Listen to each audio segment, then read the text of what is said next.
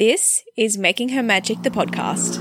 1, 2, 3, 4. A podcast to teach you how to actually adult in life. How to run a business. How to create a balanced mindset. How to create goals, habits, and routines to serve you the best way they possibly can. This is the best advice for the best version of you. Hi guys, welcome back to Making Her Magic, the podcast. I'm your host, Amy Phillips, and this episode we are going to be talking about fulfillment and happiness. So fulfillment in your relationships, in your career, and in your life in general. Often happiness and fulfillment are seen as some elusive desire that's only really portrayed in the movies or in fairy tale endings, which can understandably make us feel less than or not capable of achieving such a life because it is only seen on the screens or in the books. To me, that is for one reason only, and that reason is that we only see fulfillment as having all of the things you desire instead of being all the things that you desire. Having and being are completely different things.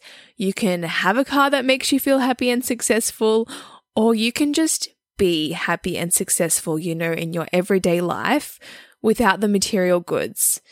It's a state of mind. You are whatever you decide you are, and I personally find this concept so interesting, so let's dive deeper into that today. In society, we grow up being told what makes you happy and what doesn't.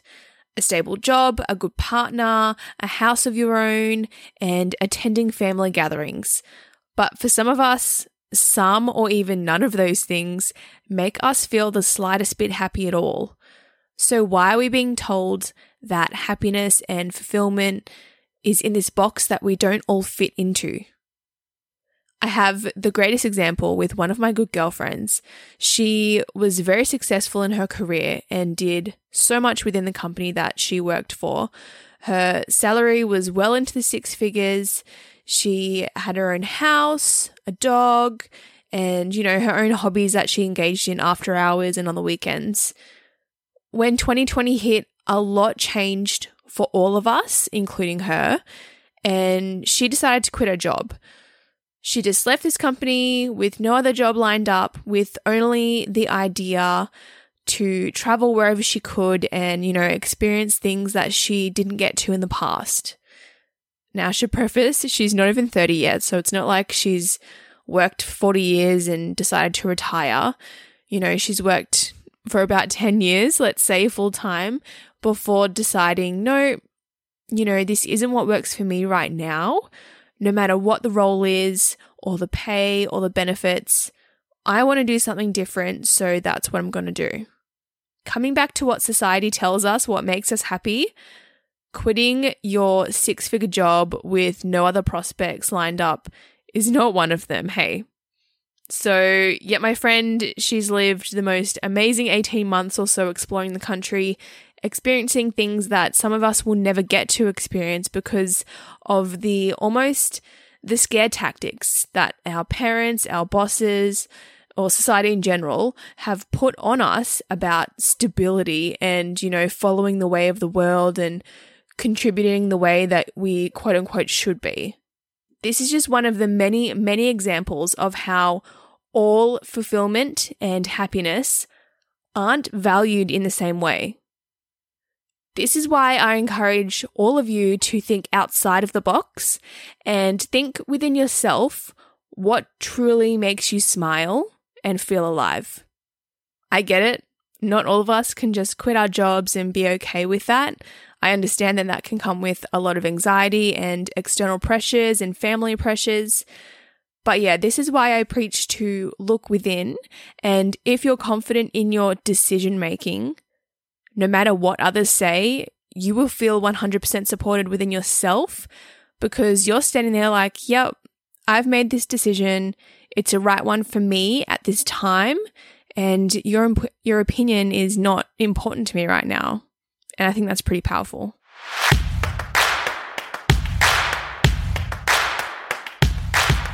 Do you need a pick-me-up?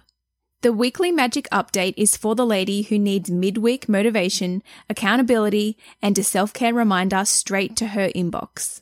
You will receive a special message from myself every Wednesday, guaranteed to give you tangible tips and a fresh perspective. Subscribe by heading to makinghermagic.com, scroll down to subscribe to our newsletter, and enter your email address. See you there.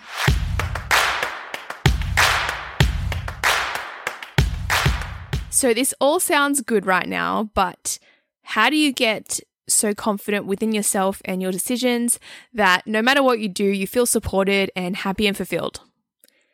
This is probably not what you wanted to hear because it's not really a quick fix, but the key to do this, in my opinion, is practice and patience. If you can practice making small decisions for yourself and feeling good about those decisions, you can eventually make your way up to the bigger decisions in life, the ones that truly will make you feel fulfilled and be confident in doing so. As a side note, I think growing up in a society where we're told, your family helps you and they're your backbone and, their opinion should matter to you because, they're the ones that raised you and they're the ones that helped you get to where you are. So any big life decisions, you should incorporate your family members or, your close friends. I personally think that's quite a toxic way of looking at an individual's life. I feel like a lot of you probably listening have made decisions in your life based on the opinions of close family members or close friendships, and even maybe your partner. And I think that just doesn't sit right for me. Like watching someone make a decision that might not sit well with them, but they just do it to make others happy, they're never going to be fulfilled and they're never going to feel that true happiness because they're not doing it for themselves and they're not living their life for themselves. They're living their life for someone else. And that other person is living their life through that person, if that makes sense. So I just want to put that out there. If you feel like you're in that position, I think this is a really good time to kind of reflect and think about that.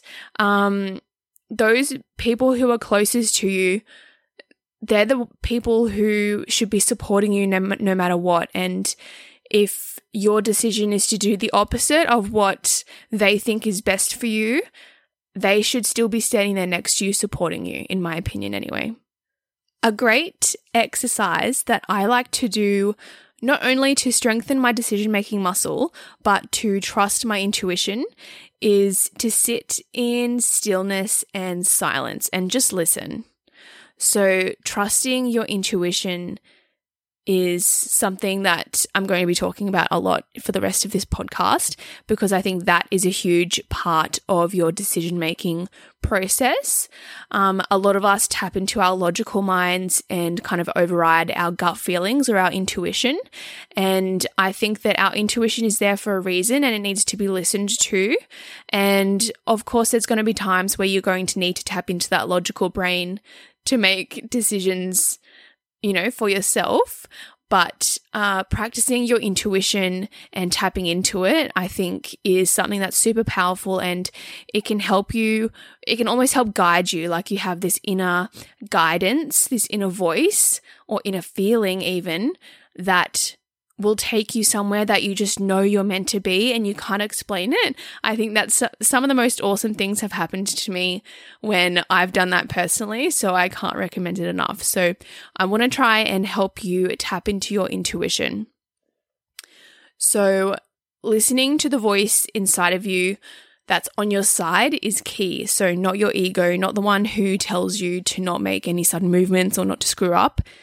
If you can't practice the art of intuition, you can't really expect to feel fulfilled. So this is one of my favorite exercises to do. I like to do this whenever I feel a bit stuck or if I feel a little bit unsure of what I need to do. And that is to pick up a book, whichever book you're drawn to, and open it up to a page. Wherever your eyes are drawn to on the page are words that you are needing to hear in this moment. This can seem a little bit funny if you've picked up like a Harry Potter book or something, but trust that whatever scenario the characters are in or what the chapter is called, that is what you are needing to notice in this moment. The thing with this exercise and the others I'm about to give you is that sometimes it can seem like the most random or unrelated thing to what's happening in your life at the moment, but this is where you strengthen your intuition the most and allow yourself to tap into the deeper parts of who you are and trust what you are seeing and what you're feeling. The next exercise that you can do is pick up an object. So perhaps it's one that you're wanting to buy at the shops or it's something you already have at home, and try to tap into the energy and the mood of the object. And the key here is I like to close my eyes and, kind of hold the object with both hands. And the feeling that I get immediately is how I relate to that object. Funnily enough, I kind of do this with my clients, my massage clients. So at the end of a massage, I finish with like the neck. They're face up. I finish with the neck. Sometimes I do a bit of a head massage. And then as I'm finishing up, I like to run my thumbs along the top of their forehead, kind of from their brow line back to their hairline, just because it feels nice. But in that moment, that like 2 seconds that it takes to do that, I intuitively feel what that person is feeling. And you might call me crazy, but this is the whole point of intuition. It's about tapping into what you feel and the energy that's being put off to you at that time. And so it's like a game that I play with myself, and at the start of the massage, I'll like kind of guess what their energy is, like if they feel stressed or if they're like super excited or anything like that. And then at the end of the massage, I'll do that movement and then I'll tap into their energy and I'll be like, oh, I was right, or oh, I was way off. Super funny. Anyway, I'm going off track. I know this sounds a little bit more witchy than the last exercise, where this is the one where I'm talking about holding an object. But this is something that can be a little bit more advanced. As I said, like I can do it subconsciously sometimes. So the more that you practice it, the easier it will become, and it won't like seem like a chore kind of thing.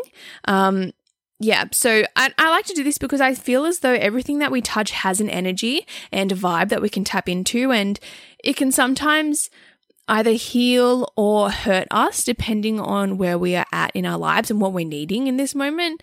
So if you feel as though like the trinket that your uncle got you from his holiday 5 years ago doesn't give you joy, or it doesn't give off a good vibe anymore, it's okay to get rid of that object. And you're not crazy for thinking that, and it's not, thinking that it's not the right energy anymore, or that it just doesn't do anything for you. I talked about this in a separate podcast, but energy is everything and everywhere. So whatever your intuition is telling you about certain objects, learn to trust that and not to revert to just calling yourself crazy or an overthinker.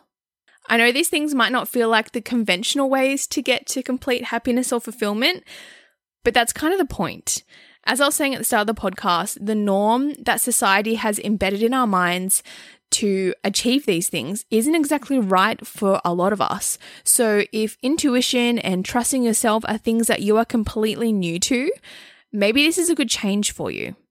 You can use this as an experiment on yourself, and if you're ready to make the big changes in your life, things are going to work out the way they're meant to. And you'll know this because, again, after practicing trusting your intuition, the deep feeling that you get in your gut or your mind will tell you when things feel right, even if they might not be on your radar at the moment or in the plan that you had for yourself. I am the perfect example of this right now, falling pregnant at a time where I didn't see myself starting a family just yet, but the feeling I had when I found out was so calm. It was like I always knew this is what was meant to happen, even though like my logical mind did not think it was meant to happen that way. My deeper feeling, my intuition knew it was meant to happen. It's the feeling of being guided by your own intuition that you begin to recognize and follow, which can lead to some pretty amazing opportunities and experiences.